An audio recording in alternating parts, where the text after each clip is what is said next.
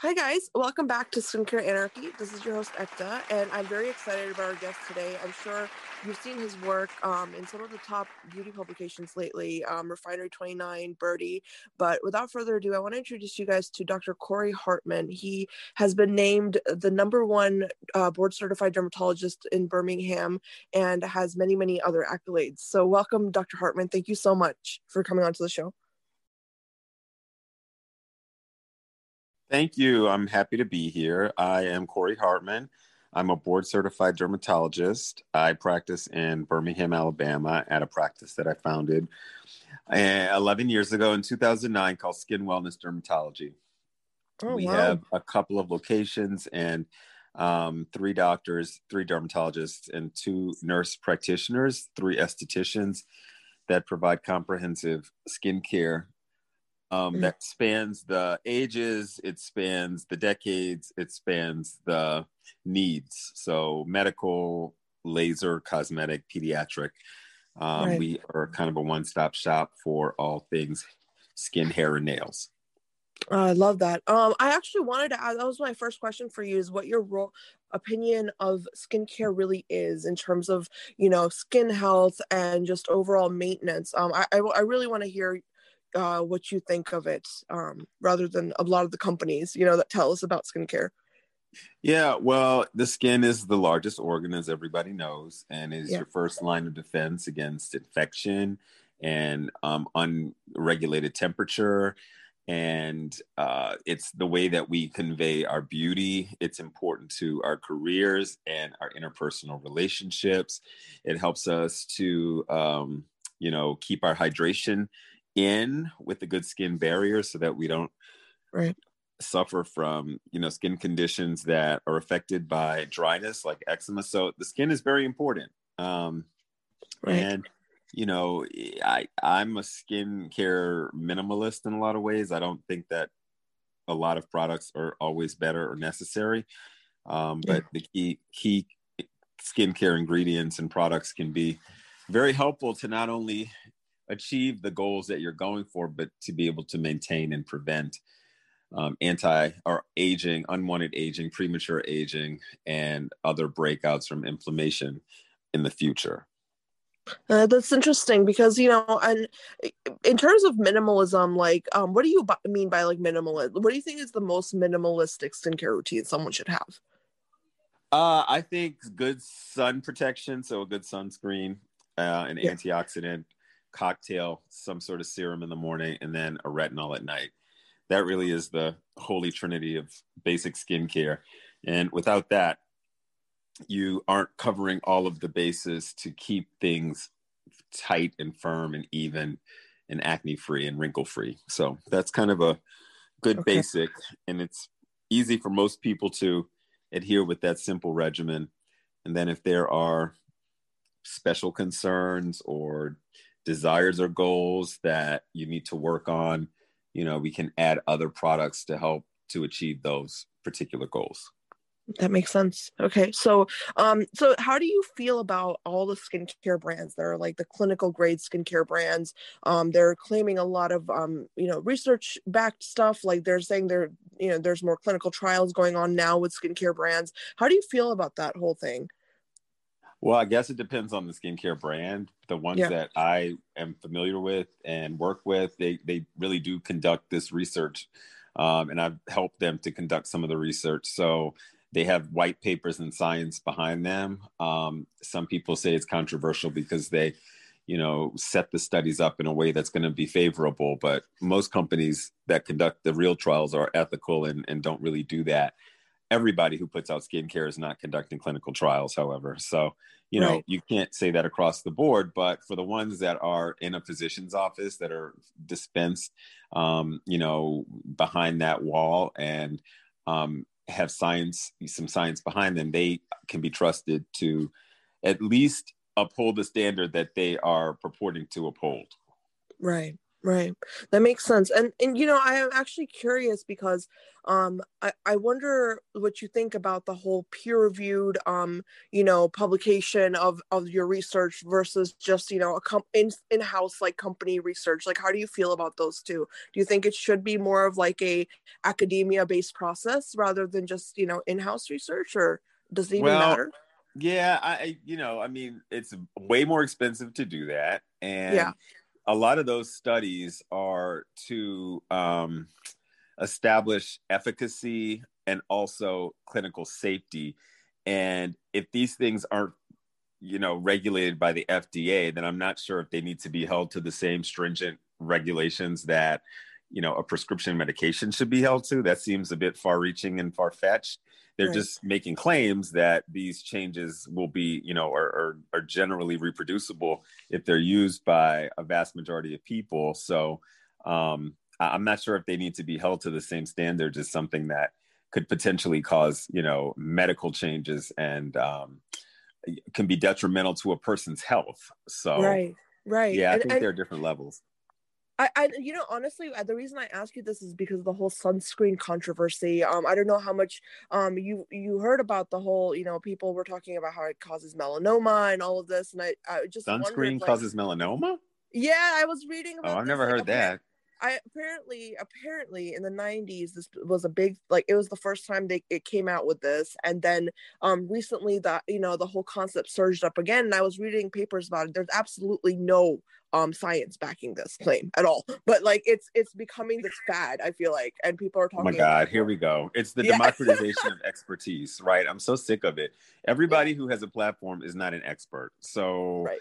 yeah, we can't even entertain that. It's fake, it's real fake news. I'm glad. Thank you for commenting on that. Yeah, because I was just like, I wonder what he would think about this. But Yeah, no. yeah, Everything that's printed. I mean, I tell people you can find anything that you want on the internet. There's always yeah, going to be a dark corner of some, foxhole that you can go to. If you search and scroll long enough, you will find a claim to support, or you will find information to support a claim on right. anything. That doesn't mean that it's credible. That's the thing. Just because it's printed on the internet does not make it a credible source, does not make it a scientific source or even a reputable Right. source of information. So I need more information than it was on the internet. Yeah, no, it was. I was reading papers on PubMed because it's been published that there is absolutely no scientific truth to this. Gotcha. Yet, Yeah, yeah, yeah. all of And the, I'm you know not what I to mean? your claim, but I mean Yeah, just in general. People try to come with, these arguments, and if your primary source of, citation is something that you read on the internet, right. then we can't discuss it. Of course, PubMed is a different story. That's on the internet, but that's actually a database of, researched, scientifically backed, information. Yeah. Yeah, exactly. No, I agree with you completely. So let me shift focus a little bit. I want to ask you about the products you think are, I guess, and pardon me for this word, but universally great for everybody. Do you think that there's like a, just your go-to things that everybody can kind of say, okay, let me go grab this cleanser or this, like your favorite Oh, products? I don't know about that. You mean specifics? Not really. I mean, that's going to vary pretty widely. Yeah. I mean, there's certain, like Cetaphil is a great cleanser. CeraVe is a great cleanser, but Yeah. is it going to, address your needs if you're oily? No. Is it going to help you if you're suffering from acne? Maybe not. So there's really not a one-step shop for, Yeah.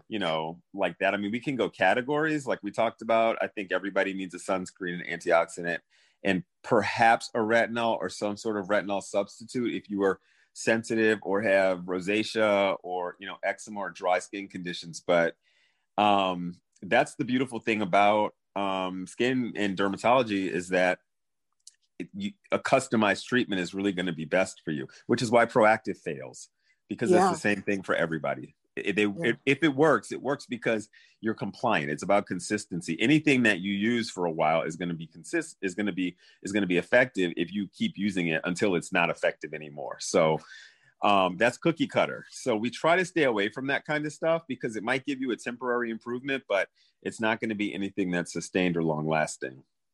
Interesting. So what are some of the things that you consider in your patients when you're trying to recommend maybe some sort of a skincare product to them that you think might be beneficial? What are some of the things to keep in mind that we can keep Well, in mind? yeah. So you need to consider your skin type. You Yeah. need to assess your oil content if you're prone to dryness, if you're dealing with any underlying skin condition like seborrheic dermatitis or acne or rosacea or eczema or keratosis pilaris or any of a number of things that determine, you may need something more significant to treat those medical conditions. And then you formulate a regimen around that condition and those medications that, you're prescribed. So Right. that's probably the first thing. The second thing is the goals that you're trying to achieve. If you're trying to deal with discoloration, or if you're trying to clear up acne or help with melasma or whatever, Yeah. that's going to be crucial.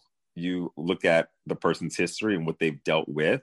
If they have any scarring that might impact the regimen, you look at their family history, see what concerns that family members have dealt with or family members are dealing with that this person may be destined for later.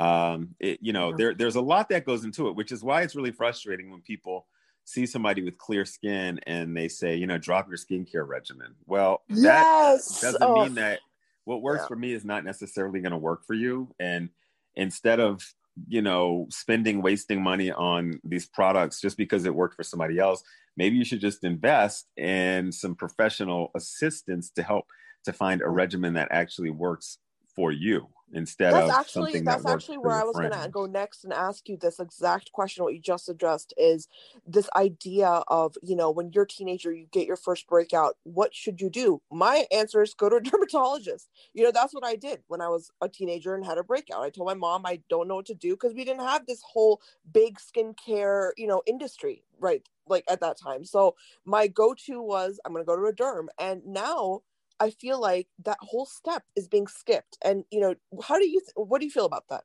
Yeah, I think people waste a lot of time. Now, I mean, everybody who deals with teenage breakouts doesn't necessarily have to see a dermatologist. Of Yeah. course, that would be my preference because it would save a lot of time. But it is important. I tell patients or parents to make sure that their child, first of all, that they care. Because if they don't care about the acne, then we're wasting everybody's time having them come into my office.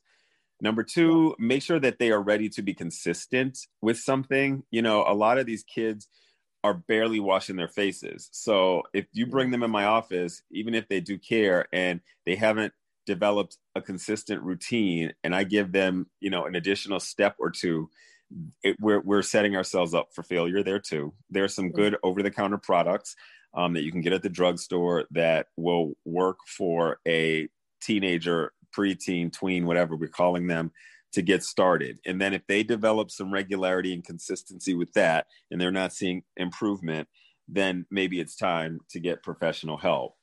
But yeah, Yeah. those are the two things that I try to insist upon before, recommending that they come into the office.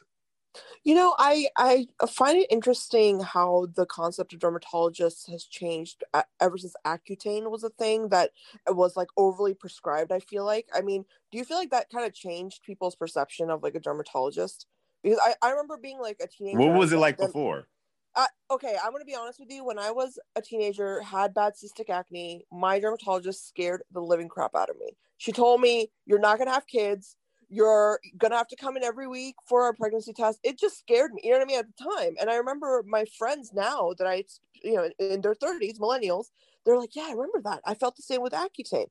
So I'm curious, do you think there's anything in that whole thing that's kind of changed people's perception, like about, those kind of drugs? I First of all, I want to go on record as saying that Accutane is a wonderful drug that changes people's lives for the better every single day.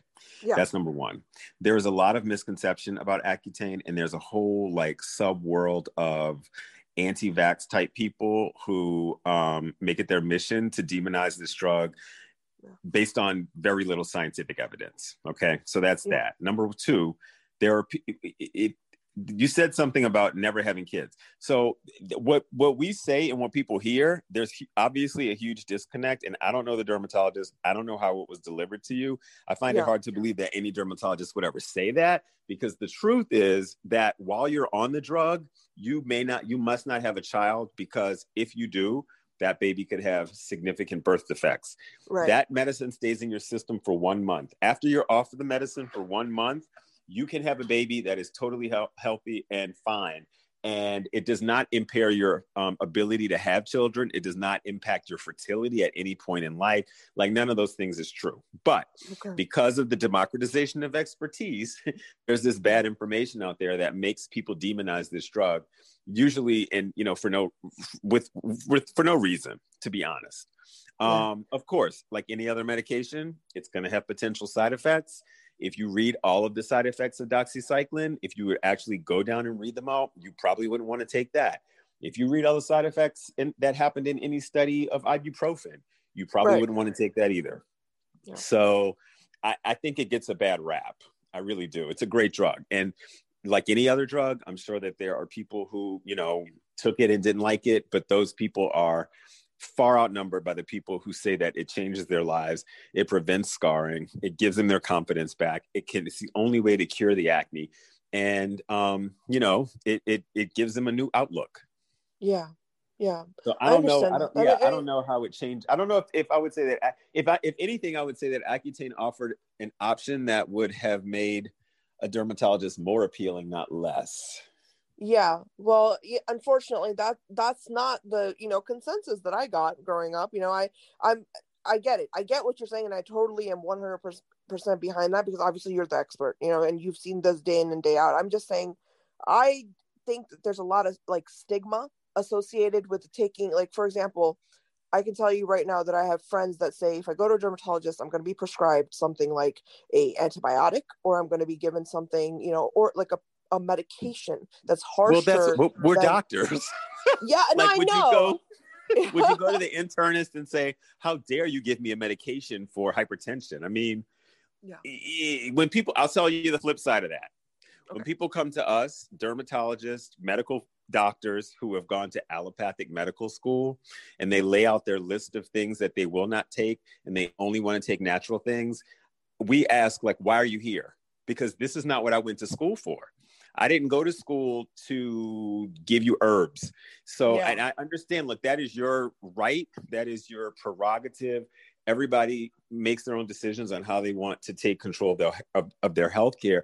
But that's not really fair, to put that on doctors. I don't want this.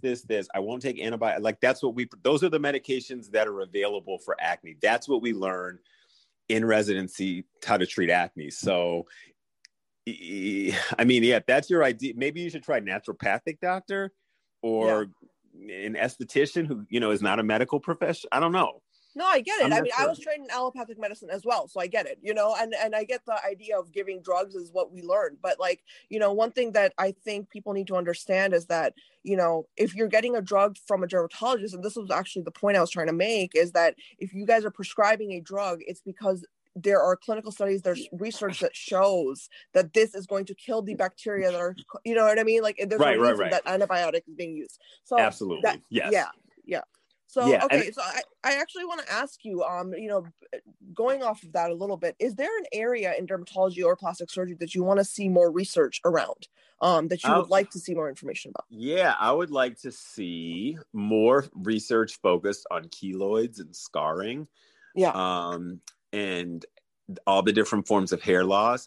I would like to see more research in areas that historically affect underrepresented minorities, particularly Black people, because we have 1,000 medications for psoriasis and nothing new for keloids in the past 50 years. So that's just another example of disparities in medicine, because psoriasis, although it affects people of all skin types, it affects people with lighter skin, white people, in greater numbers than it does people of color.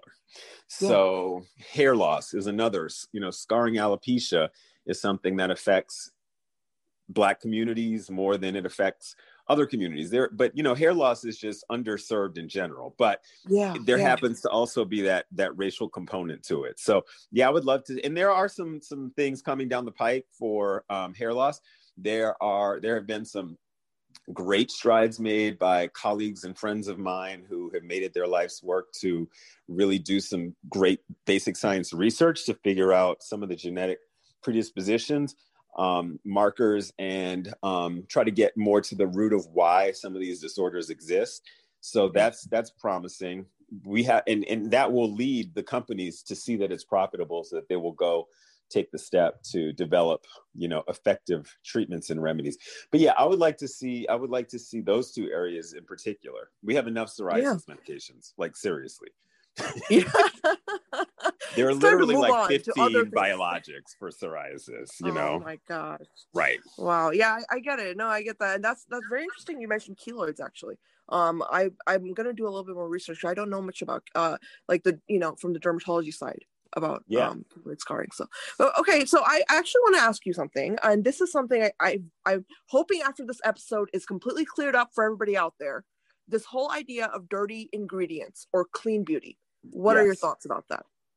Okay, so this is another controversial topic that I think has been usurped and,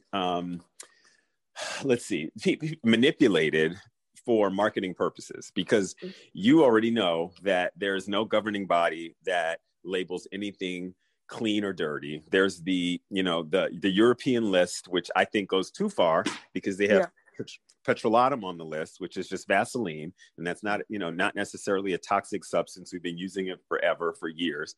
And then we have this whole idea of clean beauty, which is really just a term that has no real meaning. It has no real weight. Yeah. There's nobody. Please policing. Tell us more, Dr. Hartman. Please. Yeah, well, there's no governing body that's saying what's clean and what's not. Anybody can make these claims. Does that mean that, it's organic? Does that mean that it's natural?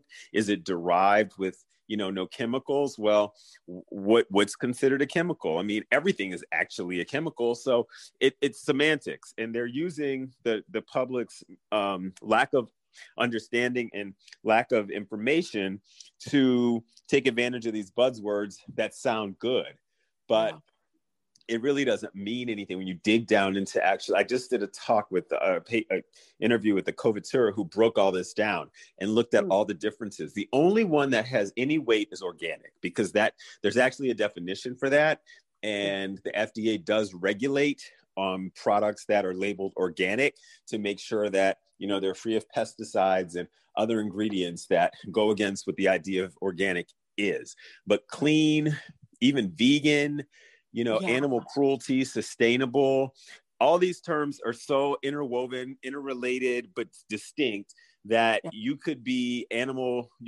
like what? Let's say you could be vegan, but not animal cruelty free. Like you could actually be not derived from an animal, but tested on an animal. And, it's like convoluted. So none of those words really have a lot of meaning.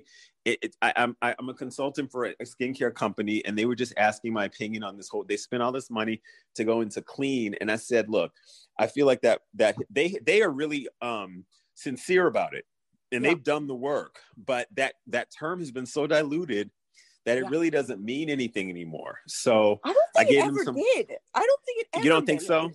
Yeah, no, I think that there are companies that had good intentions. Yeah. But it got away from us quickly. Intentions, the path to hell is paved with good intentions. I mean, that's true. It's just I honestly, I hear you. I just think that clean, when you tell me something is clean, I'm sorry, I still think of soap and water. I don't think about Yeah, no, I get it. Yeah. But I like the more, clinical, I guess, grade skincare, because I like science. Obviously we're practitioners, we like science, but it's like we want evidence. We want evidence. Thank you. Yes, exactly what I was saying. Yep. Yes. So, okay, I want to ask you one more question. How much skincare is too much skincare? I know it's a weird question, but it's a weird question, but it's a good question. I don't think it. So this is how I'll say that. Okay. And I just talked to another editor about this too, because everybody's different. This is a time where people are looking for self-care, and people are looking for ways to relax. People are trying to find ways to make themselves better and make themselves, whole during these crazy times that we're living in. So right. What's good for you may not be good for somebody else, right? If you Right. bring a bag of 20 products to me and you're using all this stuff and you're confused and you're reduplicating efforts because you have 3 or 4 things that do the same thing, you're not getting results, then that's too much for you. And we need to pare this down, get this to the basics, address the needs that you have, and make it manageable. And just because we are dealing with one problem now, that doesn't mean we can't evolve to deal with another problem that you might be having later if we find that this regimen is too much. I always ask patients, is this overwhelming? Is this a burden? Yeah. Because if it is, it's not worth it. So I'm all about my holy trinity. I keep talking about those 3 things. Those are my non-negotiables. Everything else we can add on. But then on the flip side, if I also tell patients that you have to find 30 minutes every day to yourself to do something relaxing, because if not, your body is going to find a way to deal with that stress that you don't like, whether it's breakouts or hives or hair loss or whatever. So if your 30 minutes is sitting in the mirror and applying, 5 serums that are not going to do you any harm and you're not going broke to do it, hey, go for it. Right. That's your self-care. So again, it's kind of individualized. I don't know if there's a magic number. As long as you have your basic needs being addressed, then I think that we want to keep it in line with your lifestyle and your schedule. I love that. And I love that you mentioned self-care, because right, there's nothing wrong with self-care. Just don't pretend like it's medicine, Right. Well, that too. Yeah. So yeah, let's keep it real for sure. Yeah, exactly. Well, thank you so much, Dr. Hartman. This has been awesome. You're so fun to talk to, and it's been truly a pleasure. Well, it was very fun. I hope that we cleared up some misconceptions, and I hope that people found it helpful. I'm sure they will. And everybody out there listening, please leave us your comments, or if you have questions for Dr. Hartman, please leave them below. I'll pass it on to him if he has the time. And leave us some ratings, some feedback, and we'll be back next time. Thank you, Dr. Hartman. Thanks, Ekta.